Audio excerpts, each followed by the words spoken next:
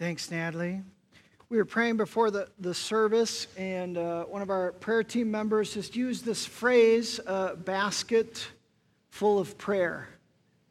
And that stuck with me, this idea. It made me think of Revelation and the bowl and the harps and the prayers of the saints go like incense before the Lord. And so that's my desire when there's some things happening around the world that are really uniting all of us, that we're filling the bowl with incense of prayers, that we're on a daily basis offering those prayers up. So just as Natalie prayed for Afghanistan, you can pray those prayers daily, just continuing to lift up Afghanistan, whatever events are in your life.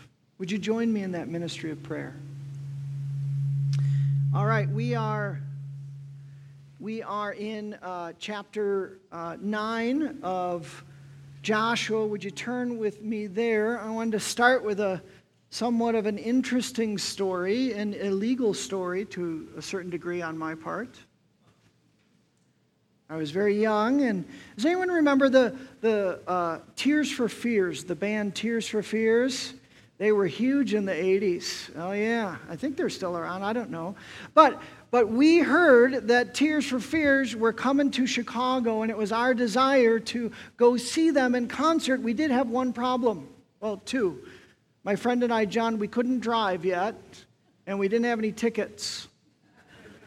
But that didn't stop us, so we connected with John's older brother who did drive. He brought a friend, so the four of us drove to Chicago in great hopes that we would score some tickets. We got there, and his brother and friend, they said, John, Eric, you guys jump out and see if you can grab some tickets. We'll find parking for the car. So there were, I don't know if there's scalpers today. That's what we used to call them. It's illegal. You're not supposed to sell the tickets. You're not supposed to buy the tickets, right? And so there's these folks that are scalping tickets. And so we came to this young adult. He was probably 23, 24. And we're like, we need 4 tickets. And he says, I've got 4 tickets for you. And we're like, okay. And he said, listen, can we walk somewhere away from the cops, of course? So we follow him. I know some of you, the yellow flags are going up, right? So we're walking a bit, and then we're walking some more, and then we keep walking. We don't want him to get in trouble at all. Finally, John's brother, they had parked the car. We were walking so long, and they're like, hey, no farther. So we're like, all right, no farther. And so he says, let's see your money. So I pull out of my pocket. As I pull out of my pocket, he grabs the bill, and he goes, what bill is that? It's a 20. And right then, I know I was slow to the party. I was like, this isn't going to go well. He's going to take off and run. And my friend John, he pulls out his cash, and the young adult grabs the cash and runs. Now, I was like, he's going to run. So as soon as he ran, I am right after him. I'm right behind him. I'm literally one step away from being close enough to grab him.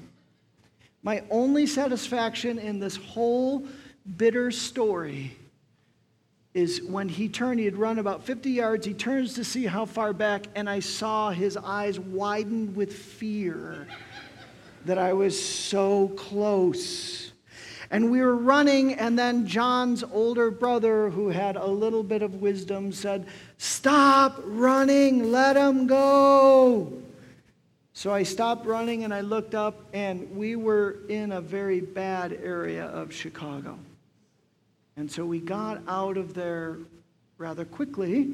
And the other silver lining of the story is as we're walking past, hearing the music, with no money and no tickets, there was a $5 bill on the ground that I paid. I mean, maybe the grace of God. I don't know if that was, but I still remember that bill. So I tell this story because I believe that it's connected to a central part of the Christian faith that I think God invites us to. That when we turn our lives to Christ, when we are walking with Him, He invites us to become people who walk in wisdom and discernment. He invites us to be learning and growing, and not just any wisdom, not just wisdom with age, but I would say we're going to see in the story before us a wisdom that maybe, have you heard the phrase, wise beyond their years? A wisdom beyond your life circumstance, beyond your experiences, a wisdom beyond your education or learning, a wisdom you could call that is from God, that is from the Spirit, that He invites us to live our lives, that the Christians would be the wisest people on the face of the earth.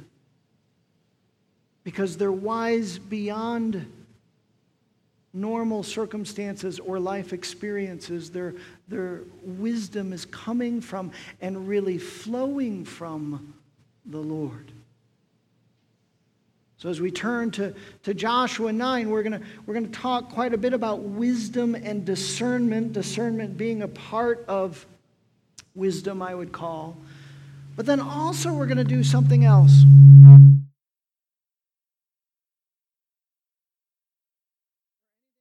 To change that? Is there any? All right. Apparently the Lord wants you to pay attention to this next part. No pressure. So we are going to talk about wisdom and discernment, but I'm also going to ask a question. Is there any time a circumstance that trickery and deception and a ruse is a good thing? That God can use that. All right. Those are our two focuses. As we turn, we're going to try and read the whole chapter of Joshua chapter 9. Again, a little context. They had conquered Jericho, and yet Achan had held back some of the material possessions. And so they go to Ai to conquer Ai, and they're routed because of Achan's sin. They deal with the sin. We looked at that last week, and renew their covenant. So all seems to be good for the Israelites. They've conquered again. There's fear again. However, they were beat. So as Joshua feared and predicted that some of the kings west of the Jordan are like, hey, we might be able to beat them. So verse 9, chapter 9, verse 1.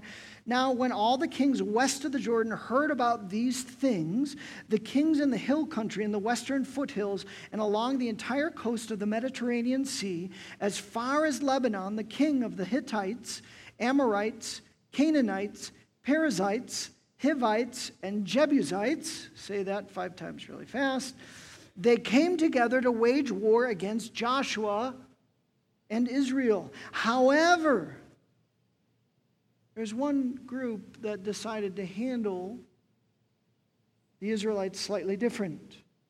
When the people of Gibeon heard what Joshua had done to Jericho and Ai, they resorted to a ruse, some trickery, and some deception.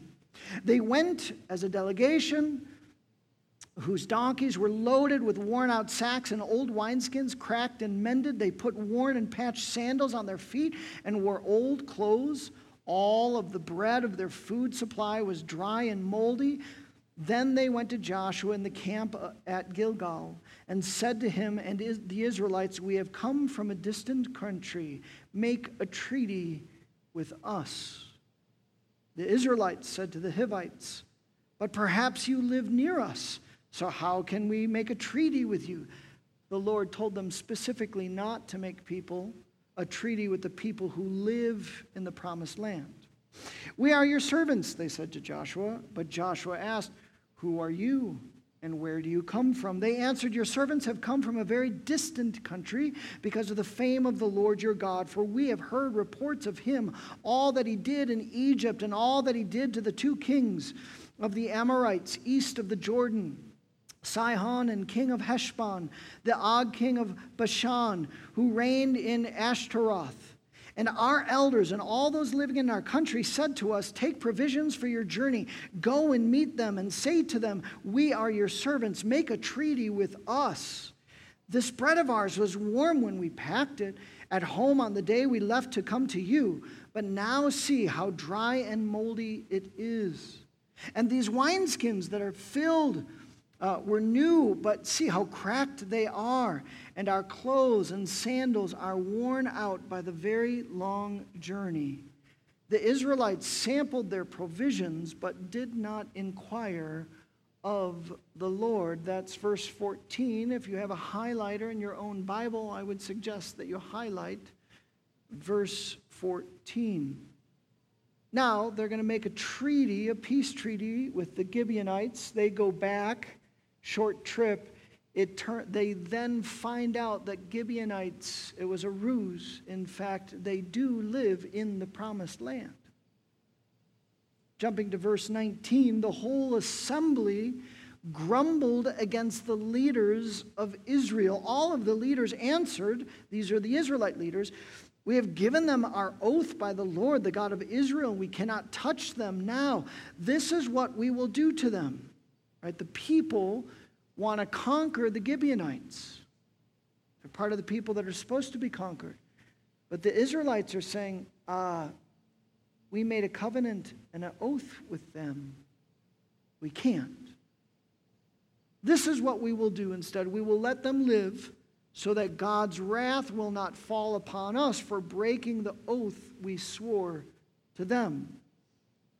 Let them live, but let them be woodcutters and water carriers in the service of the whole assembly. So the leader's promise to them was kept. Then Joshua summoned the Gibeonites and said, why did you deceive us by saying we live a long way from you while you live near us? You are now under a curse. You will never be released from service as woodcutters and water carriers for the house of my God. Verse 24, they answered Joshua, your servants were clearly told how the Lord your God had commanded his servant Moses, to give you the whole land and to wipe out all its inhabitants from before you. So we feared for our lives because of you. And that is why we did this. We are now in your hands. Do to us whatever seems good and right to you. So Joshua saved them from the Israelites, and they did not kill them. That day they made the Gibeonites woodcutters and water carriers for the assembly to provide for the needs of the altar of the Lord at the place the Lord would choose. And that is what they are to this day. All right, an interesting chapter in the midst of the story of Joshua. Again, they are conquering, they are taking over, they're following the promises that God had made and the instructions that God had made. Part of that was make no covenant with the people that live in the land, and in fact, they're tricked. And oftentimes Scripture, especially these historical books, they don't tell you what the application is. That you have to pray and bring wisdom and go, wait, was that a bad thing or a good thing? Right? It's interesting in this story, the inspired author stops and goes, hey, here's the application, the primary application. You know what verse that was? I asked you to highlight it. Verse 14. Let's read that. See, some of the questions, if you're paying attention, you'll get. Yes? Verse 14. It says, the author says, the Israelites sampled their provisions, but did not inquire of the Lord. Sometimes I think about the angels watching this unfold. And they must have been, come, guys, you just messed up with AI. It's a big deal. Pay attention. Would you inquire of the Lord, for crying out loud? Right? And it's interesting to note and pay attention that yes, they asked, they did due diligence. They looked at the bread, they looked at the clothes, they sampled that. However, that wasn't enough. They didn't ask, God, what do you think about this circumstance? Is there something we're not seeing? Again, within Scripture, there is this consistent emphasis and invitation to you and me that we would, part of the Christian life is that we would step into God's wisdom, discernment, and understanding. That this is who he invites us to be. That's why there's books that make up a whole genre of Scripture that is wisdom literature. Because it reflects the wisdom of God that he invites us to.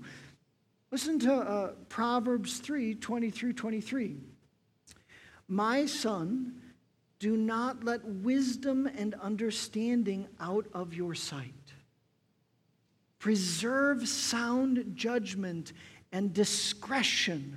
All these are elements of wisdom. That word discretion can be translated discernment or prudence. Saying, listen, hold on, don't lose sight, hold on to this sound judgment. Persevere in discernment. Be prudent in this broken world. They will be life for you, an ornament to grace your neck. Then you will go on your way in safety, and your foot will not stumble. There's this invitation. God is saying, this is for you. I want this. In fact, God gives us two really significant resources that we would grow in wisdom, that we would become a people of wisdom. Those two resources are, you can probably guess, one is the Word of God. That's the revelation of God. That's the wisdom of God. He has spoke, he inspired, he filled with his Spirit these authors of across the ages, and he's pouring out. That's why he says to Joshua and the Israelites, he says, be careful, obey, read, meditate night and day. If you want to grow in wisdom, again, beyond worldly wisdom, beyond your life experience, I know some people that I would consider wise, but not spiritually wise. They're not reading the revelation of God and learning and growing in the ways of wisdom. One resource is the Word of God. The second resource is the easy one too, I would say, right? You know, we have a counselor. We have an advocate. We have the one who inspired the Word of God living inside of you. We have the Holy Spirit who is speaking to us and wanting to provide guidance and direction to remind us of the truth, that we have that. Did Joshua have the Spirit of God? He did. Did he ask the Spirit of God? He did not. Right? I would argue that Joshua here is illustrating a truth that many of us as Christians, perhaps we're growing in wisdom. Most all of us are trying to be wise people, but we're not asking the Lord. We're not saying, Lord, Or there's areas in our life where we're like, you know what, God, I'm going to ask you for this, but I've got this. I'm good. Yes? One of the beautiful prayers in the Old Testament is when Solomon, actually the inspired author of many of the books, the wisdom literature of Scripture. Solomon is made king after David, and he builds the temple, and then he prays. Bonus, this is not an easy question. Anyone know where he's praying? He's praying in Gibeon.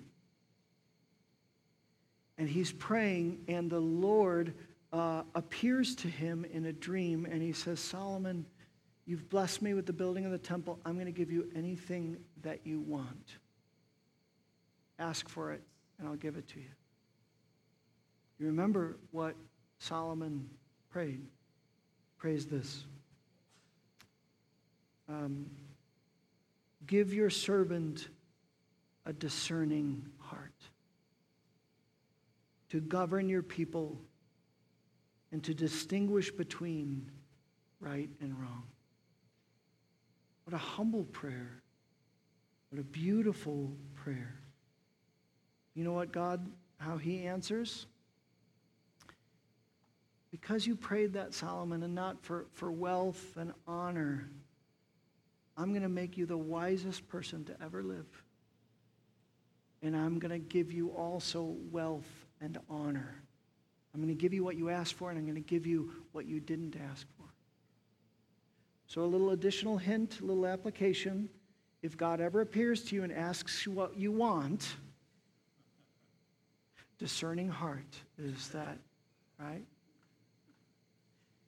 This is what God is saying. Yes, that pleased the heart of the Father to see someone go, God, I know that I don't get it. I know that I don't understand all these aspects in the world. Lord, would you give me a discerning heart? A beautiful prayer. I believe that Solomon was playing, even though, unfortunately, the story of Solomon is he was given this great wisdom, but then did not walk in the wisdom of God. So he's illustrating that we ask for God's wisdom, and then we walk in that wisdom, that he invites us to pray about every area of our life, not just the big stuff, but in the relationships, in parenting, in the work, in the day-to-day. The Spirit of God is given to us to live moment by moment. And I think he's inviting us to have that wisdom and direction that comes only from inquiring of him. I asked Josh Osborne if I could use a story from his family for the pulpit. He said yes. So Josh is part of our Kingdom Life community. And our Kingdom Life community happens to pray a lot for our kids. We've got some young kids. We've got some older kids. We just pray a lot for our kids. And so we had prayed for the Osborne's kids. And one Kingdom Life community, we still meet at the church, so we use the nursery. And I see one of their little guys walking in with a smile and a book under his arm. He was like, this is great. And I'm like, hey, buddy, what do you got there? And he opens it up, and it's a children's Bible. And we had actually prayed for him a couple of weeks ago or a month ago, and that was interesting. So I was so moved by that. I asked Josh while we were in our KLC, and he said, you guys know, I've been wrestling and struggling, and Josh was just saying I want to be a better parent to him and having struggles. And so I was praying about this circumstance, and the Lord gave me a picture of Josh buying all three of their kids a little children's Bible. And he felt like that was somewhat odd, like that's not going to address some of the behavioral things I'm trying to work on, but he did. And for the little guy, I don't want to use his name so no one goes up to him and goes that, but he started reading, and now he loves his children's Bible. He reads it in the morning, and he reads it when he goes to bed. And in fact, Josh just told me, has he finished 4 already? He's finished 4 children's Bibles, so they have to keep purchasing new children's Bible for him because he's reading. I know. Isn't that neat? I'm going to tell Renee, our children's director, that he can start teaching soon up in children's ministry, right? He's through that. But I thought, what a beautiful example of Josh, modern day Josh, not ancient Joshua, modern day Josh going, you know what? I'm going to bring this parenting issue to the Lord and see what he has to say. Can you imagine if we brought every aspect of our lives, every struggle that we were having, if we brought that and said, Lord, what am I to do about this? How do you want me to live out? And maybe there's something that he has that's unexpected that we wouldn't normally. In fact, usually I know that's when it's the Holy Spirit, when I know that's not something I would come up with. Question for you in your bulletin. Is there an area of your life that you are trusting only in your own wisdom and not seeking the Lord on? Maybe it's career. Maybe it's the direction of your life. Maybe it's a big thing. Maybe it's a smaller thing. How do I care for my parents?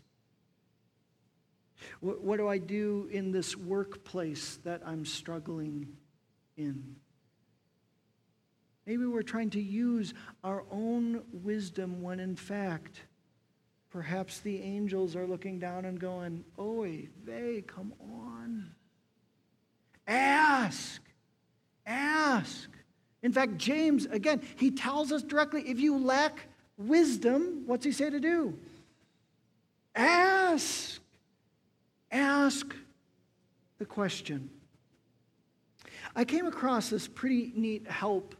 I did not bring one up with me to the pulpit, but we've got, I was studying and preparing for the message, and there is a little help that comes from Saint Ignatius. Some of you know Ignatian spirituality is a kind of an area of, it's more Catholic, but it's Christian, and people are growing as something called spiritual exercises. And I was reading, and there was a summation of some of his writing. Oh, thank you, Natalie. The summation called The 7 Attitudes or Qualities of an Authentic Discernment Process. 7 attributes or qualities of an authentic discernment process.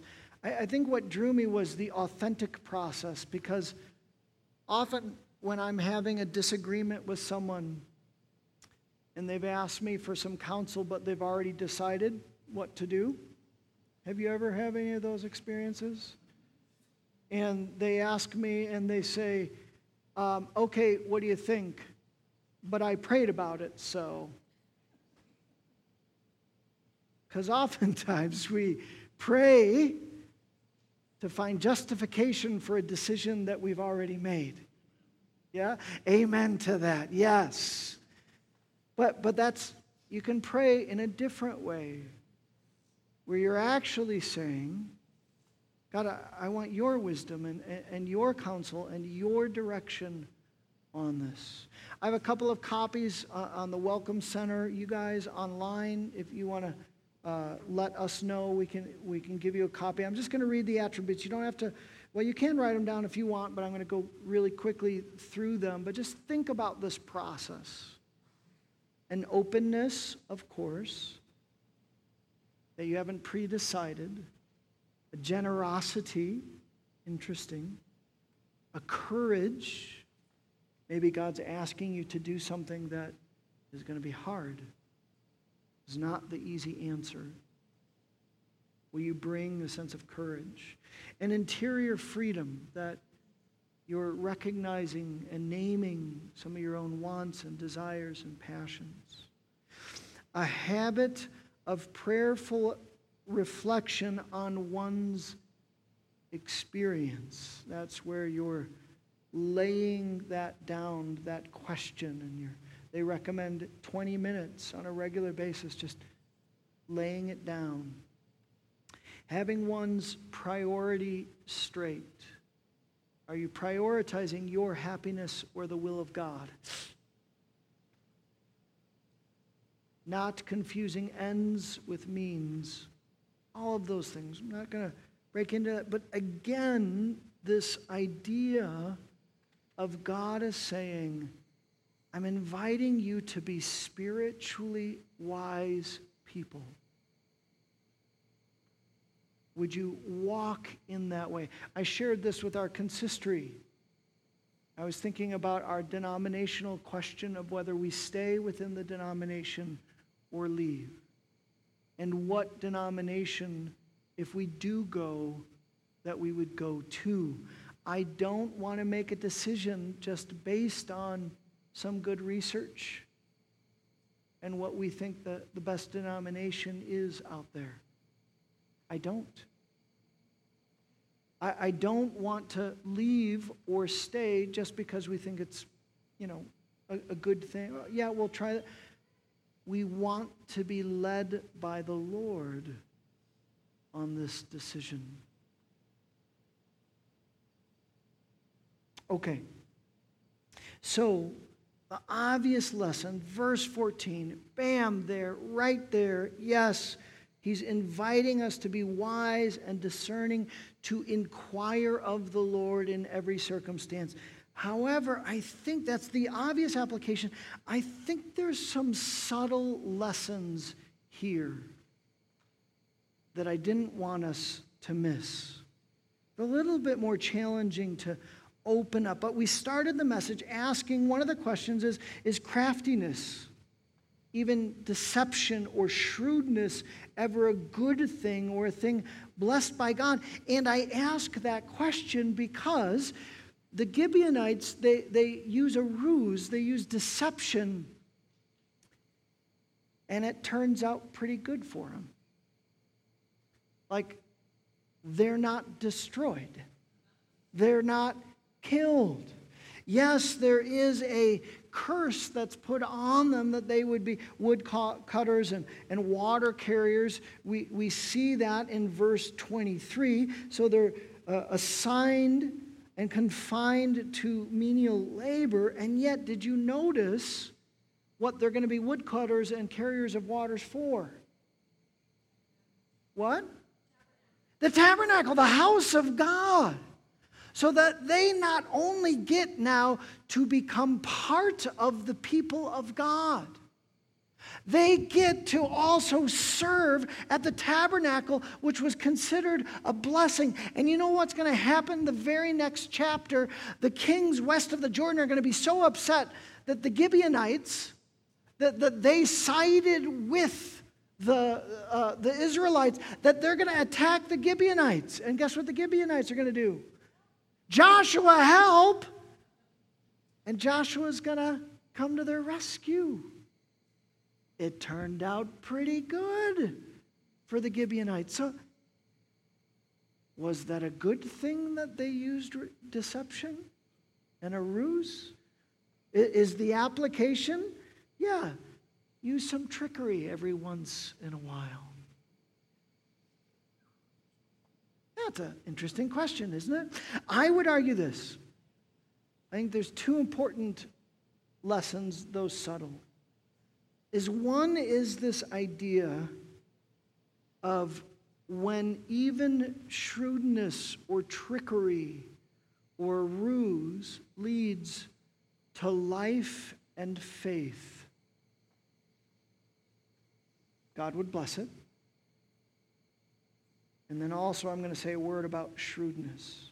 So again, this idea of craftiness and shrewdness, if it's the purpose of faith, can I remind you, I think the story of Rahab, the prostitute in Jericho, I remind you of that. Again, it was a surprising story that they spent a lot of time in Scripture, in the book of Joshua, and I think this story matters and has implications for the rest of the book of Joshua. Do you remember that she was not the right gender for the time? She was not of the right people group of the time. Her culture was not, her past and her profession was not she was the least likely person that God would be concerned about. However, in the book of Joshua, she professes faith. And God saves her. It says back in earlier in Joshua, she says, testimony, when we heard of it, our hearts melted in fear and everyone's courage failed because of you Israelites. And then Rahab says, for the Lord your God is God in heaven above and on the earth below. She confesses faith. Then her faith takes some action. She uses a little bit of trickery with the king of Jericho. And then she's saved by Israelites and becomes part of the promised people of that. In the Gibeonite story, we see that. Look at verse 3. Again, verse 3. They had a decision to make. Right? They could side with all the other kings gathering together. Right? Rahab could have sided with Jericho and called out the spies and had no, she sides with Israel. She sides with God. The Gibeonites, verse 3, however, when the people of Gibeon heard what Joshua had done to Jericho and Ai, they resorted to a ruse. They made a different decision. They said, let's side up with the living God and let's take action.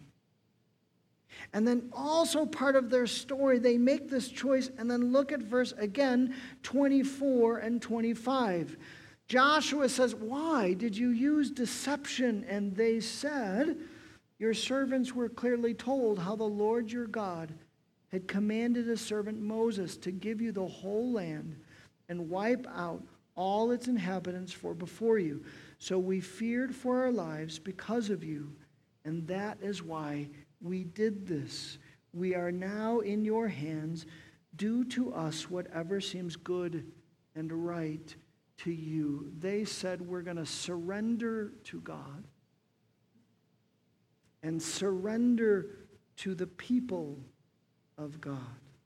The same is true of Rahab. The opposite was true of Achan. He was of the right people group, but he rebelled against God rather than surrendered to God.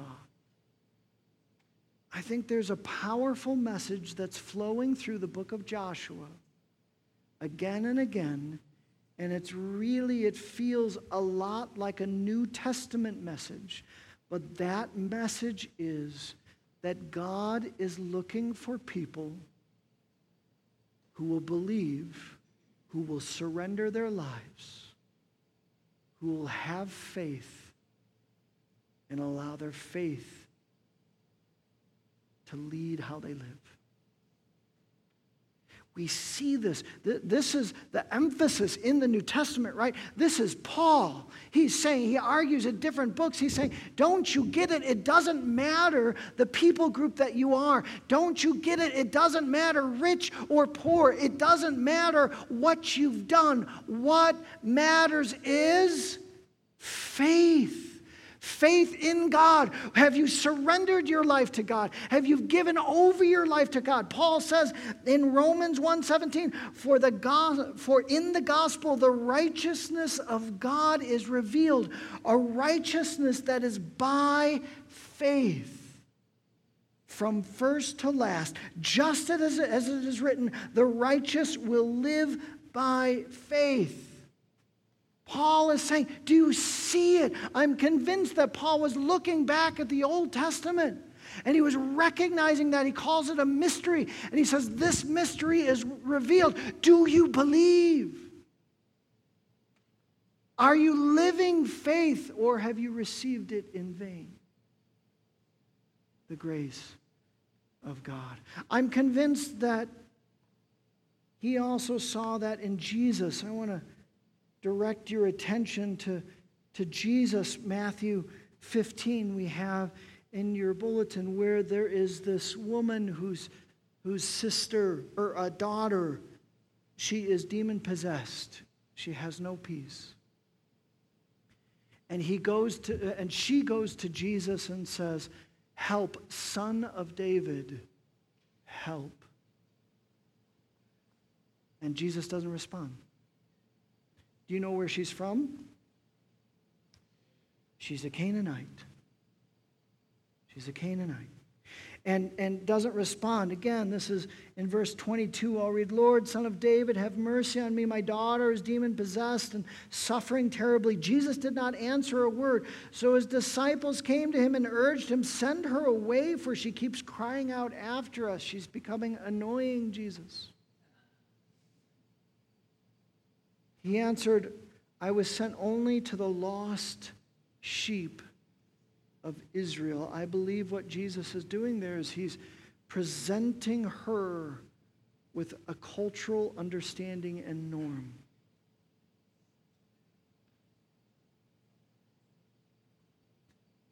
And we've talked about this. When Jesus asks questions that he knows the answers to, what's he doing? So important. He's drawing out faith. I think he's doing the same thing as he presents this cultural norm, what the Israelites would have viewed, what the disciples would have viewed. I was sent only to the lost sheep of Israel. The woman came and knelt before him. Lord, help me. He replies, it's not right to take the children's bread and toss it to the little dogs. Again, filled with cultural norms. And she says, yes, it is, Lord. Even the dogs eat the crumbs that fall from their master's table. How witty. What a cunning response. Jesus says, woman, you have great faith. You have great faith. Your request is granted. And her daughter was healed at that moment. In fact, Mark's version of the story, he says, because of your response, your wish is granted. I remember reading in that, what are we, wittiness? That's what God is rewarding in that? Like she had a sweet response to him, so that's why she gets her daughter healed when others don't? No. What was it? It was faith. It was faith in the Lord. It was that God, from the Old Testament to the New Testament to our time now, he is looking for people. Not that are of the right people group or born in the right country or have the right number of wealth or done the right deeds. He's looking for people who will surrender to him, who will have faith and live from that place. Here's my question. Are you living by faith? Are you surrendering to God? Are you seeking God's life for you, that he died for you? Are you finding a way? The Gibeonites found a way to the grace of God. You can do a lot of what ifs. What if they would have seen the trickery? What if they would have just said, God, help? Maybe there's a third way. Hey, we believe we want to be part of the kingdom of God. I don't know how, all those what ifs. But here's the story, that the Gibeonites, in faith, found their way to God. Have you? I'm going to leave that final point of the outline just for you guys to contemplate and wrestle with, because I want us to pray. The worship team, come forward.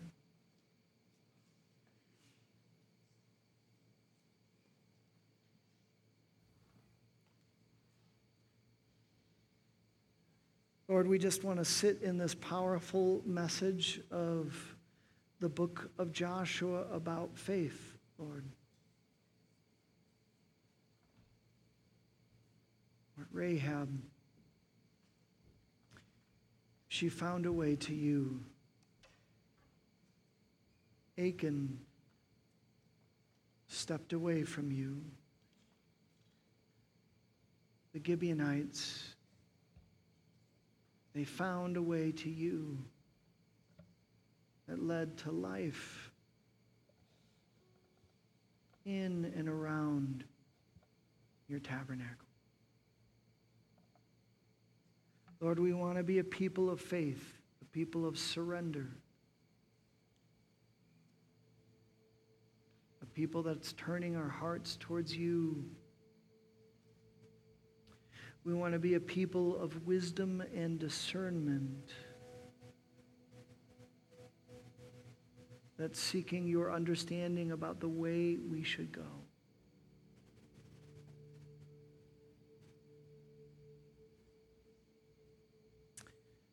Just anyone in the sanctuary or online, you've just stepped away from this life of faith. If you've been living your life based on your own wisdom, not in God's wisdom. If it's been a very long time since you've just surrendered to God your life and every area, would you just give him that area? Would you just pray, Lord, whatever you want to do, I surrender to you. How you want me to live, God, I surrender to you.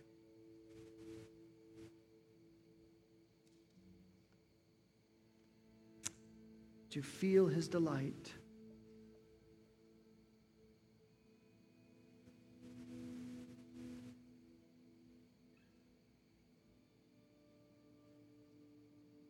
Can we stand together?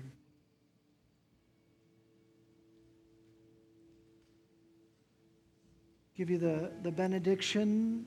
You can stay. Worship team will play a final song. We do have partners class, as Natalie mentioned, upstairs in the upper room. Hope if you're new to us, you'll join us up there. So would you go living into the life that God has called you to? Would you go seeking to be a people of wisdom and discernment and discretion? Would you go living as people of faith, trusting, surrendering every area of your life? In the name of the Father and the Son and the Holy Spirit.